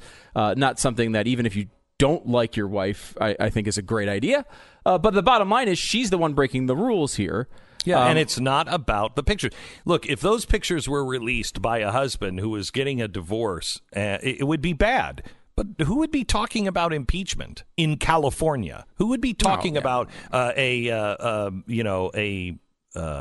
ethics charge against her? And not to mention, nobody. She's doing something that is federally illegal, which is smoking pot in one of these things. Now, again, it's legal in California. It's legal in a lot of states now. Do I think it's that big of a deal? Not really. But it is still a federal crime. It is something that we could note as a congressman. Now, look, like if you're an average Joe, maybe you don't have to hit every single federal law. Just think, back in the 80s, it was, I smoked, but I never inhaled. I never inhaled. That was now the it's 90s, like you're caught naked. Yeah. Brushing the hair of an intern, and you've got a bong in your hand, and possibly a Nazi tattoo by your pubic area. Right, but don't worry about it. Okay, I don't actually believe it was a Nazi tattoo, but that's besides the point. So the next one she tweets, Katie Hills tweets an article from Time. Katie Hill is the first millennial lawmaker to resign because of nudes. She won't be the last. Okay, so that sounds like a threat. Now, the second thing is that's not why she resigned. Right, exactly. But this is her tact, right? Correct. Her tact is change the narrative. Is change the narrative to I'm like everybody else who's a millennial. We all have naked pictures of ourselves. There's nothing you can do. In this Time story, this is like Weinstein saying, hey, we all have sex. All executives want to have hooking sex. up and sexually harassing young hot models, and we did it all the time, and everyone knows it. That's a defense, I suppose, but that doesn't change the law on sexual harassment, and it doesn't change the law about underlings in Congress. In the Time article, though, I'm fascinated by this, and I don't know why I'm fascinated by this more than anything else, but it says one 2015 study found that, like Hill, 82% of adults had sexted in the past year. That can't possibly be true, can it? If that's true, I surrender. I know. I quit. I'm going to the mountains today. If 82% of adults, not just millennials, adults have sexted. Now, does that mean pictures? I think that it's in this context, right? Maybe it just means a sexy comment or something like that. I don't know. I don't know what is the technical definition of sexting. Can we figure that out? I have some advice for millennials, and I was actually the first millennial. People don't know this. I myself was the first millennial. There's one study that says millennials began in 1976, and I was born on February 9th, 1976. So the people in January, screw them. I was the first millennial. So as the godfather of all millennials, let me give you some advice, millennials. The only solution to having lots of naked photos of yourself out there is to be sufficiently revolted by yourself. If you have such a horrific opinion about how you look on camera, you will never take a photo. It's never been a risk for me because I am disgusted by myself. Now, if I happen to be... I think that's healthy. I think it is too. It's obviously saving careers around the country. There should be some body shaming. You should just body shame yourself. You should at least body shame yourself. Right. We That's ought okay. to be able to look at ourselves. You know, you know who probably does this? So the people who wear like, spandex, but are my weight, but about 8 inches shorter. That's a hell of a package you're talking about. You've seen it. You've seen it. Well, that's what I mean, too. And this is why I'm so fascinated by this. 82% of adults includes all of the most hideous people you see when you go out. It's not just Victoria's Secret models we're talking about. 82% of adults. And you know what? Adults means what? People who are 90? I mean, it's everybody, right? I mean, if that study, it just can't be true. Well, the definition is sexually explicit picture or sexually explicit verbiage. Okay, so it could just be a sexual comment to someone else. Okay, I mean, maybe. I still don't think 82% is possible. But this is Katie Hill's argument. Her next one is, this is a form of technological domestic violence. Oh, shut up. It's Me Too. Yeah. You were using your power over interns. This is what they said. Yeah. They were very uncomfortable. They thought it was exploitative. They were uncomfortable because they didn't know what to do. This is everything that you said about, any man with power. Right. And she has power. They didn't know what to do. And look, I think in large part, that's a BS description of what Me Too is.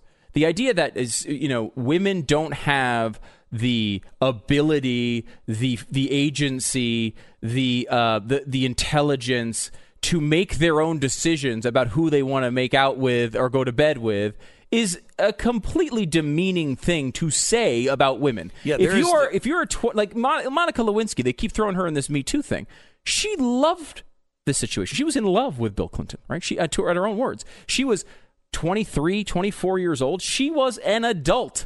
Okay? Now, yes, he's the president of the United States, but he's making terrible decisions that have been covered at wide range. She also was making a bad decision in this particular situation. And you go to this thing as well. Adults get to make their own decisions. We don't take away their agency because they happen to only be 5 years into adulthood. Okay? That is, you are responsible for your own actions, just like the executive is responsible for their own actions. And that is something that we should be not taking away from people, we should be assigning it more.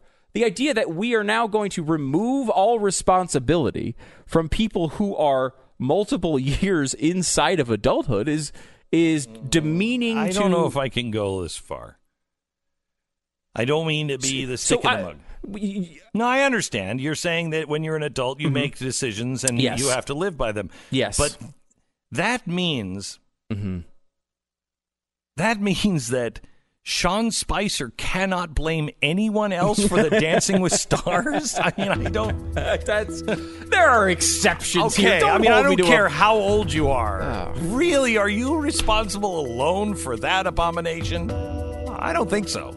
You didn't even ask him about that on the podcast with Sean Spicer. I don't think he... I thought he had done... Did he do the initial one by then? I know he appeared again like last night or something. I've seen it all over the internet. It did not look like it was... Is he still in the running? I think haven't voted him out yet? I think he came back for an additional year or additional show or something. What?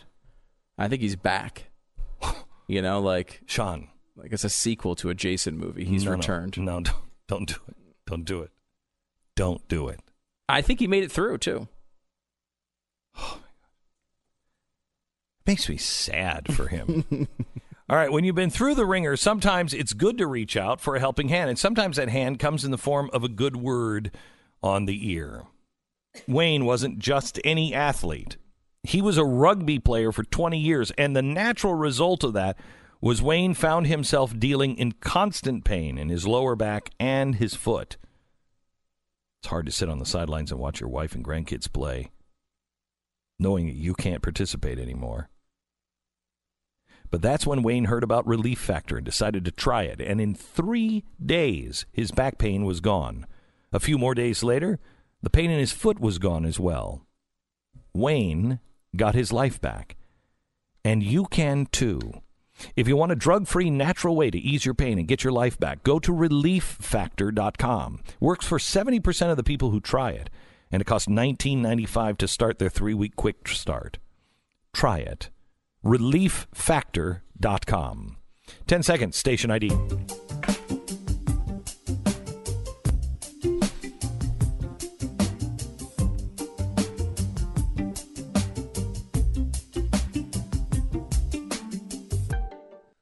The Democratic version of love these days is pretty interesting. Hang on, I'm just finishing my hashtag #MeToo on Sean Spicer. Okay, go ahead. Good for you. Yeah, go ahead. I think like the Democrats want the result to be that you have to basically bring your tax forms to every date. And then you get to compare salaries. And if one salary is more than $1,000 away from the other salary, you're not allowed to date. That's just like, and you can't look at someone else who's attractive and think of part of the attractiveness of this person can't be that they've succeeded or achieved. Can I tell you things, something? Can I tell you right? something, Stu? Mm-hmm. You and I are the luckiest guys in the world. Mm-hmm. And if you haven't thought this, you should. Okay. When we met our wives, they were not our wives. No, you usually meet them first. Correct. Yeah. So we met. When we met our wives, they both thought we were losers. Less so than me. You were still at the beginning of your career. It's true. Mine had flamed out, and I'm just a bum. I'm an alcoholic, washed out bum. I still had the lottery ticket, although I had missed the numbers. I just didn't know it yet. Right, but I still had the ticket in my pocket. Right, you did. Mm-hmm. Right. So there was some hope with you, but not a lot. Not a lot. I was okay? driving a 1988 Ford Tempo. Right. So it was and I was heavily damaged. I was in a very small Toyota, and yes, that you barely fit in. You're a very large man in a very small car. Toyota. Okay, so anyway, so we were. It's not a fancy one. It was a small, cheap one. Oh yeah. Anyway, so we married these women, and I am the luckiest man in the world because my wife, everything that my wife owns that's really nice, any diamonds or anything else, I purchased. She's never hinted, never wanted. She honestly, I bought her a wedding ring. For our 5-year anniversary, and she many times will spin the diamond around because she's embarrassed by it. What language are you speaking right now? I can't understand the things you're telling me. These are real things? These are possible things? Your wife's not like this? No. Okay, so my wife was not somebody that married for money or fame. She doesn't like any of it. Yeah, my wife didn't marry for money. She does like it when it shows up. Yes, but she didn't marry for money. No. And if you were poor, she'd be just as happy.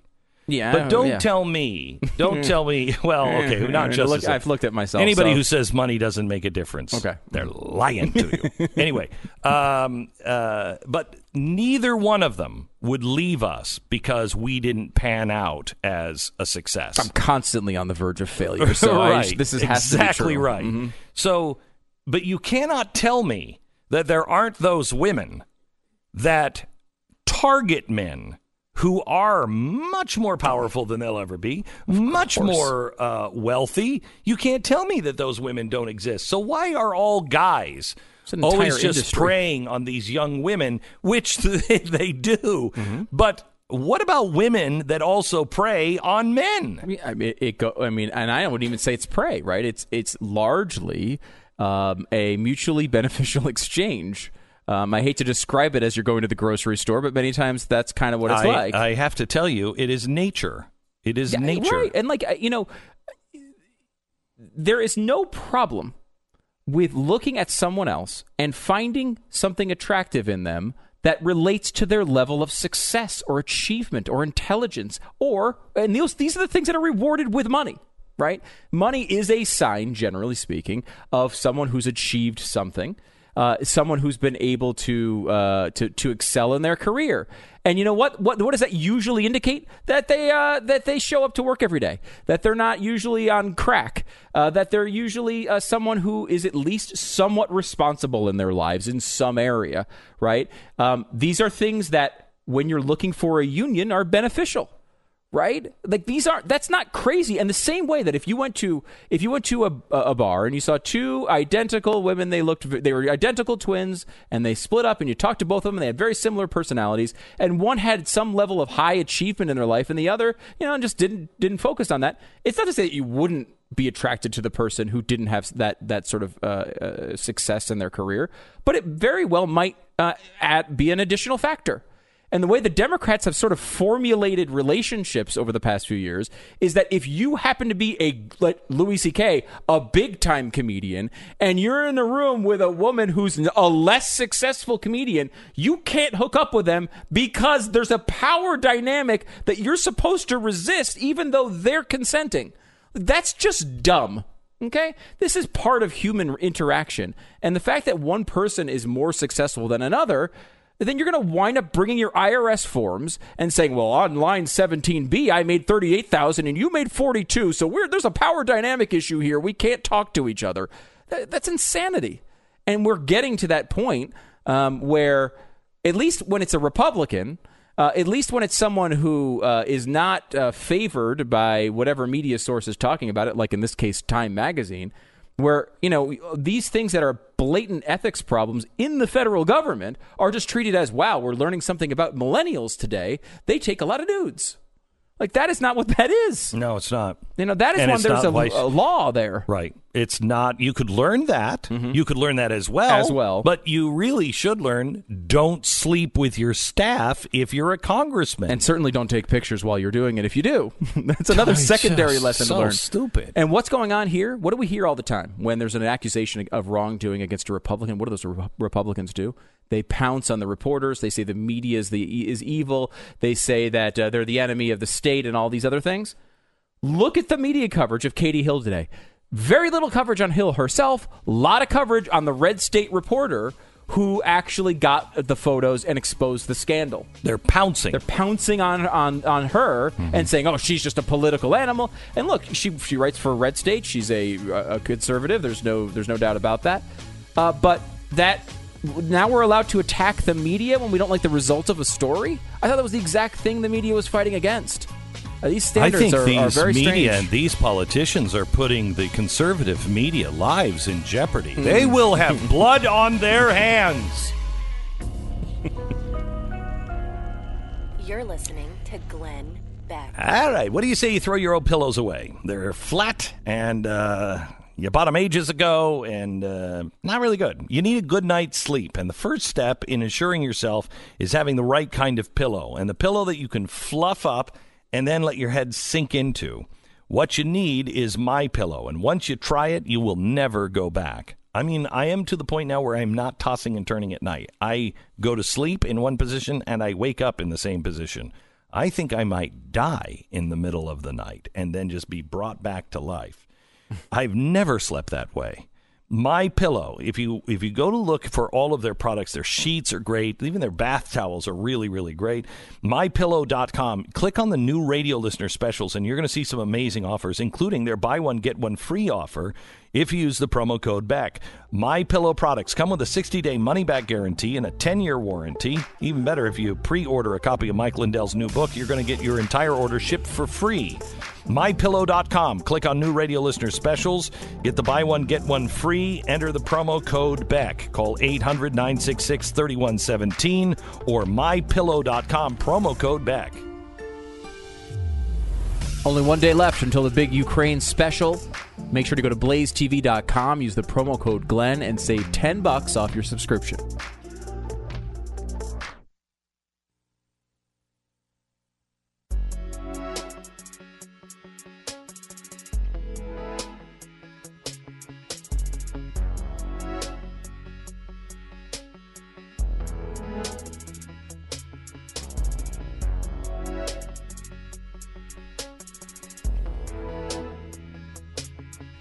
You know, as I've been doing my research into what's going on in Ukraine, I've really started to fall in love with the history of Ukraine and the people, both the horrible things that have been done to them and they have done.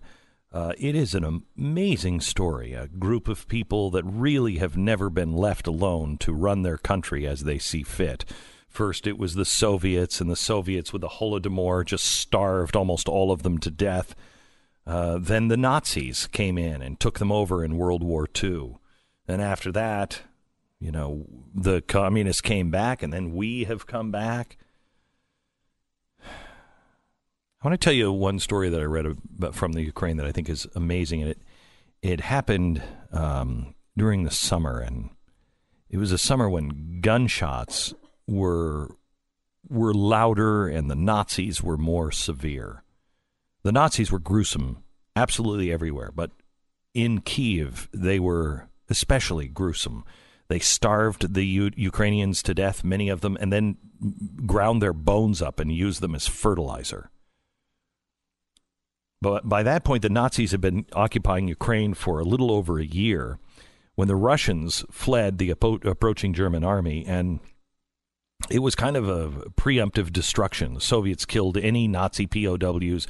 They sabotaged the farmlands. They flooded the mines. They destroyed all the important buildings. But the Nazis were quick, and they captured about 600 Soviet soldiers. And they set up concentration camps and assassinated anybody who was against them. By the time the Soviets retook the Ukraine a couple of years later, the Nazis had murdered 1.5 million Ukrainian Jews. Another 2 million Ukrainians were shipped to Germany, where they were forced into slave labor. In total, in Ukraine, 7 million people died. 34,000 Ukrainians died in the first 2 days in one of their battles in a deep ravine outside of Kyiv. But the Ukrainians just never seem to give up. They're tough now, and they were tough then. One of their examples of their toughness is a soccer game, of all things, that happened on August 9th in 1942. It was the Ukrainians against the Nazis, bringing the war onto the field in a game now that has been known as the death match.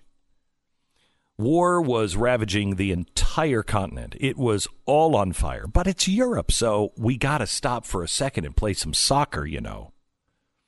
So 77 years ago, on that hot August day, various nationalities formed teams.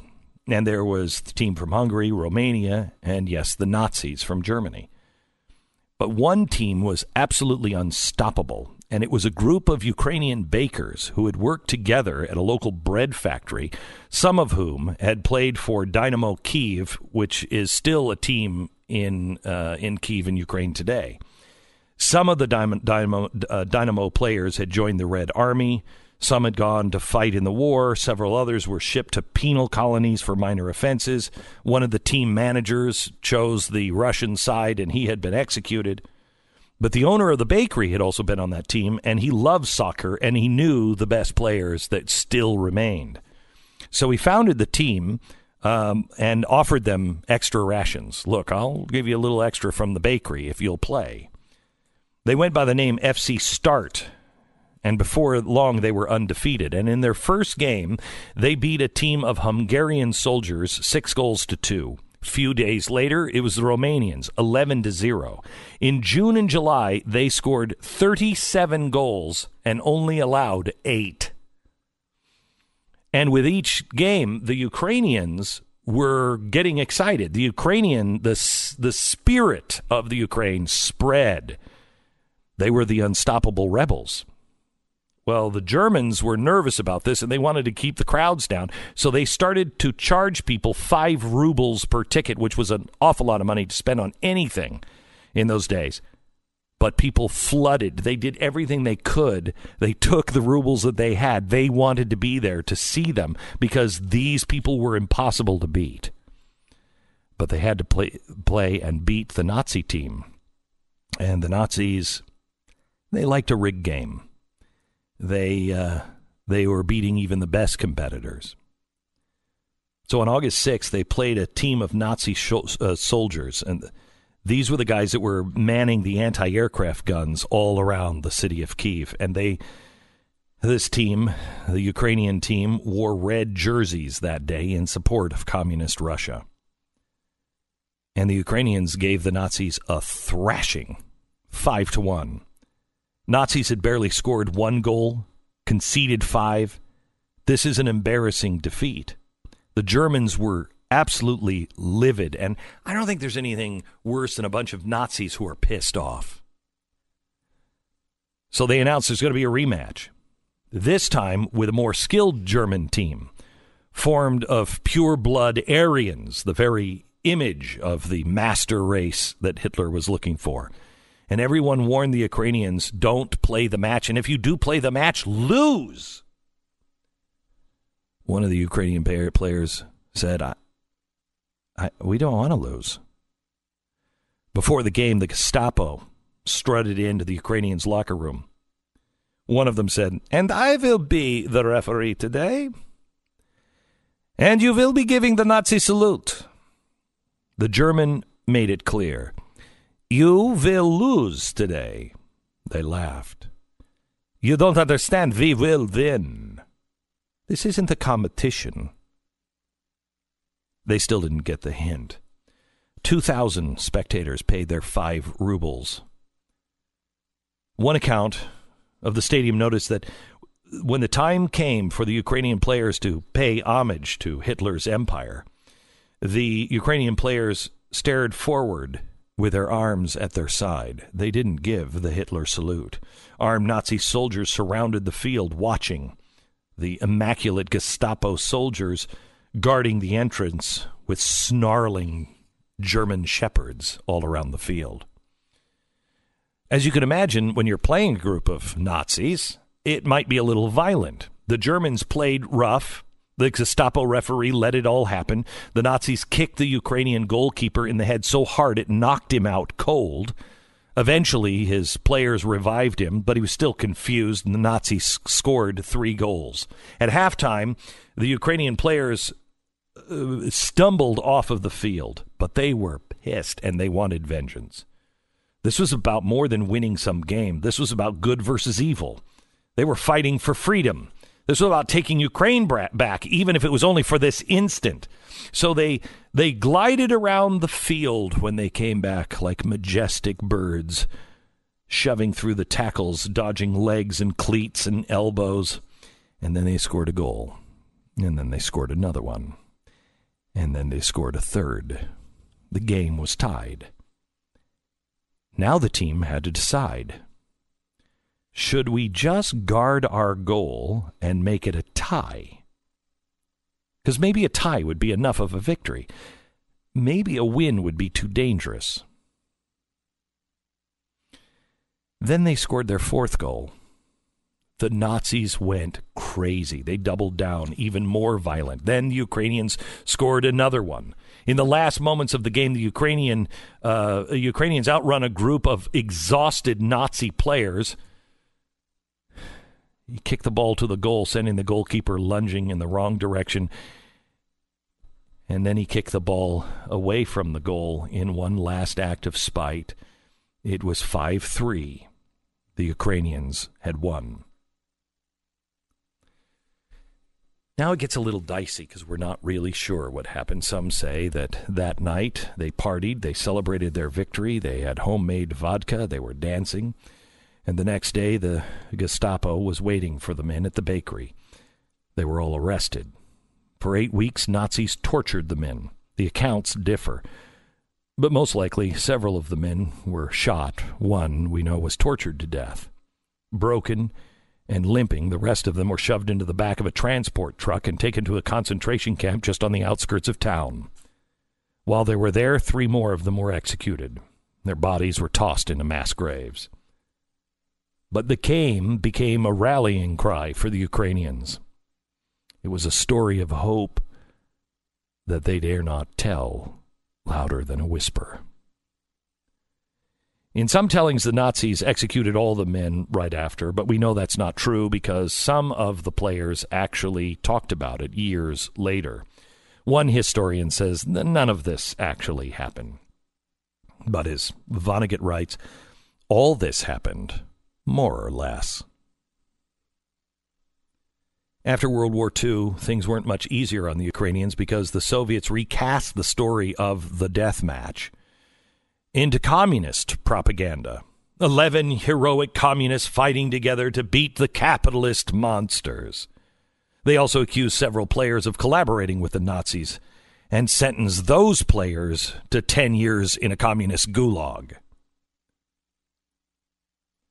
For the people afflicted by Soviet rule, the story became a household tale. It was the way for the Ukrainians to celebrate their own independent identity. All the way up to today, Ukraine finds itself in the throes of a socio-political war for their very survival. There was a war that was just started in February of 2014. Nearly 5,000 Ukrainians have died. The events of that day in Kyiv 77 years ago remain shrouded in mystery. But the spirit of the players live on and live in the hearts of all those in Ukraine who are still dreaming of the day when they control their own destiny.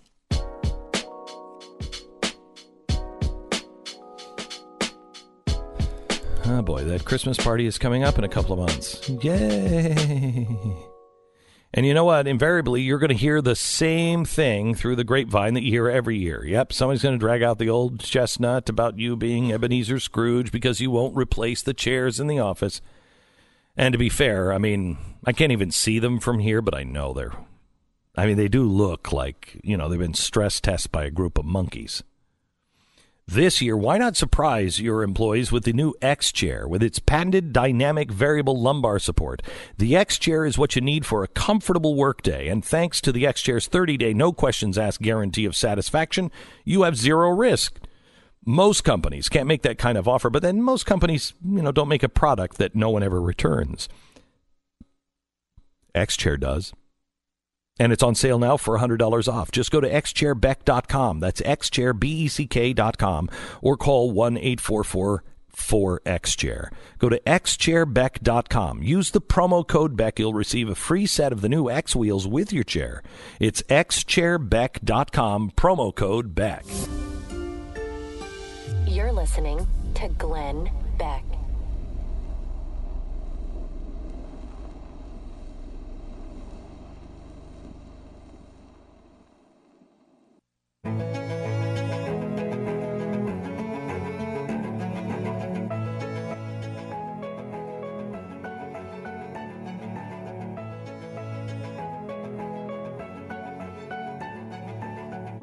Welcome to the program. There's a couple of pieces of audio here that we cannot leave until we play, and one of them is the very eloquent Al Sharpton trying he's really working hard here to tell you the story of the death of al-Baghdadi. Here he is.